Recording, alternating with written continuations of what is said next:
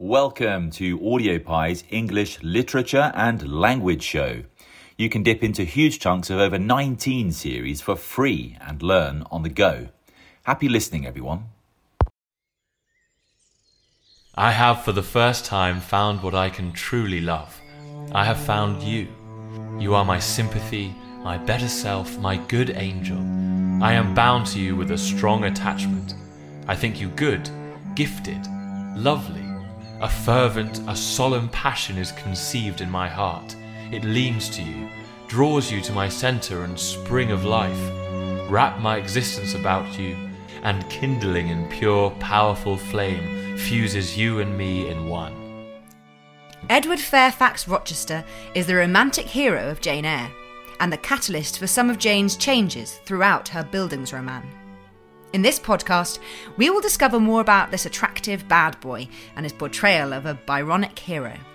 The concept of the Byronic hero is an important element of the literary context of the novel, as well as Bronte's choices of characterisation.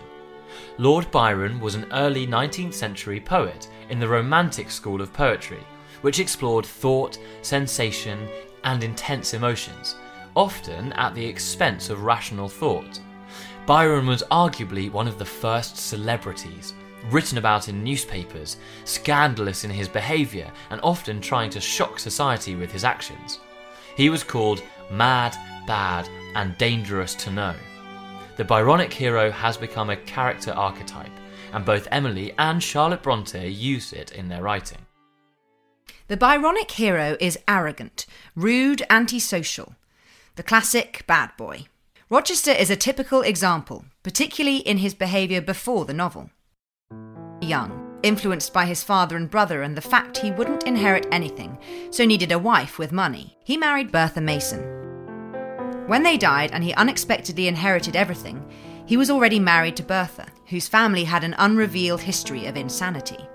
Rochester makes some other allegations too, which we'll explore in the next podcast. Rochester's decision is shocking.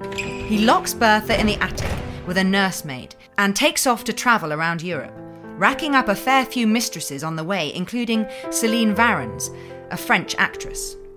The association with the French is enough to make him seem dubious, as the 19th century France was synonymous with sexuality, licentiousness and corruption. And as an actress, Céline is everything a Victorian woman shouldn't be. Performative, showing off herself and drawing attention. When she dies, Rochester takes her daughter Adele. Although Rochester claims she's not his, and she doesn't look much like him, there's no way he could know for sure. And Adele needs a governess, which is where Jane comes in. Even before the secret of Bertha's existence is revealed, Bronte associates their relationship with secrecy.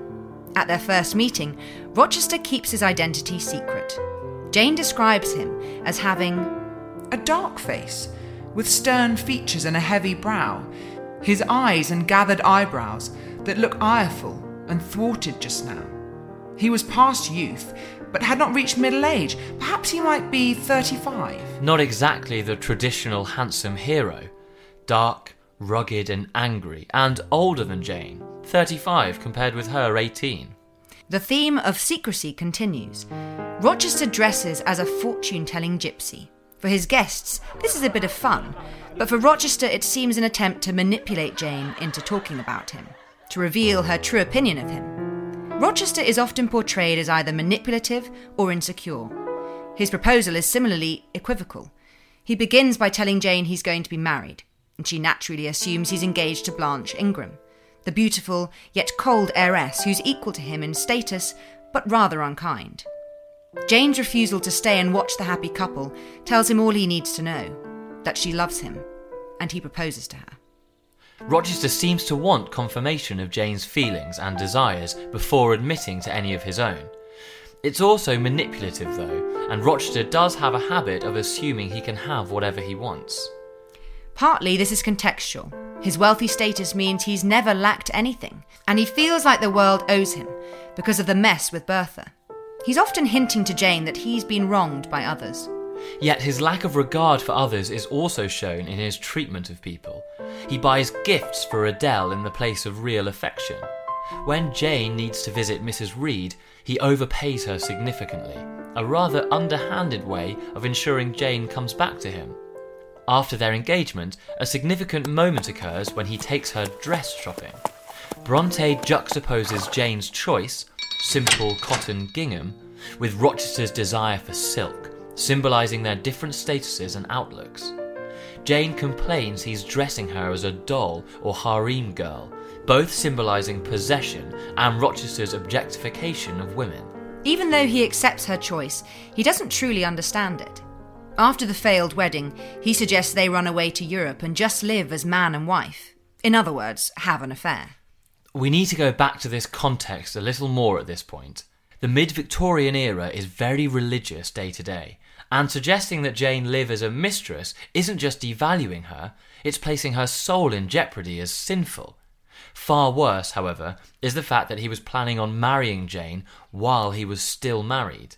Bigamy, marrying two people at once, is still a crime in the UK today, and Rochester risks imprisonment if anybody found out. It also implies he's not religious, because he doesn't appear to consider the consequences for his own immortal soul for committing this sin. By the end of the novel, Bronte does something quite unusual and interesting with Rochester's character. There's a tradition in Victorian literature, especially romance, that women who have behaved immorally in some way, had an affair for example, or not treated their family as they should, suffer a serious illness, usually a fever. Their immortality is metaphorically burned out of them, almost like a christening cleansing them, and they get their reward at the end, usually marriage. Sound familiar? The same thing happens with Rochester.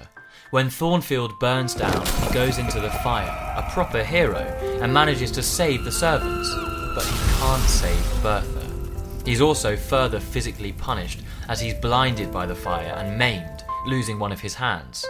But this teaches him humility and, maybe more importantly from a Victorian perspective, teaches him to find God. When Jane comes back, he tells her, "I began to see and acknowledge the hand of God in my doom," and realises he was not only endangering himself, but Jane as well.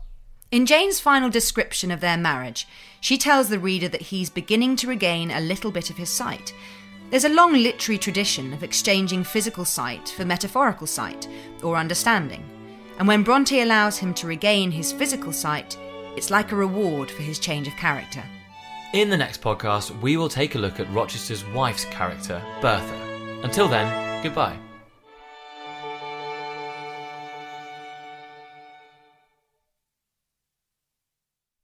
We hope you enjoyed the episode. Don't forget to search for and listen to the next episode in the series to build your topic knowledge. Hit the Acast Plus link in the show description to become a premium supporter and unlock access to every episode in every series for as long as you need. We also make GCSE and A-level content for history, RE, sociology and psychology. Happy listening, everyone.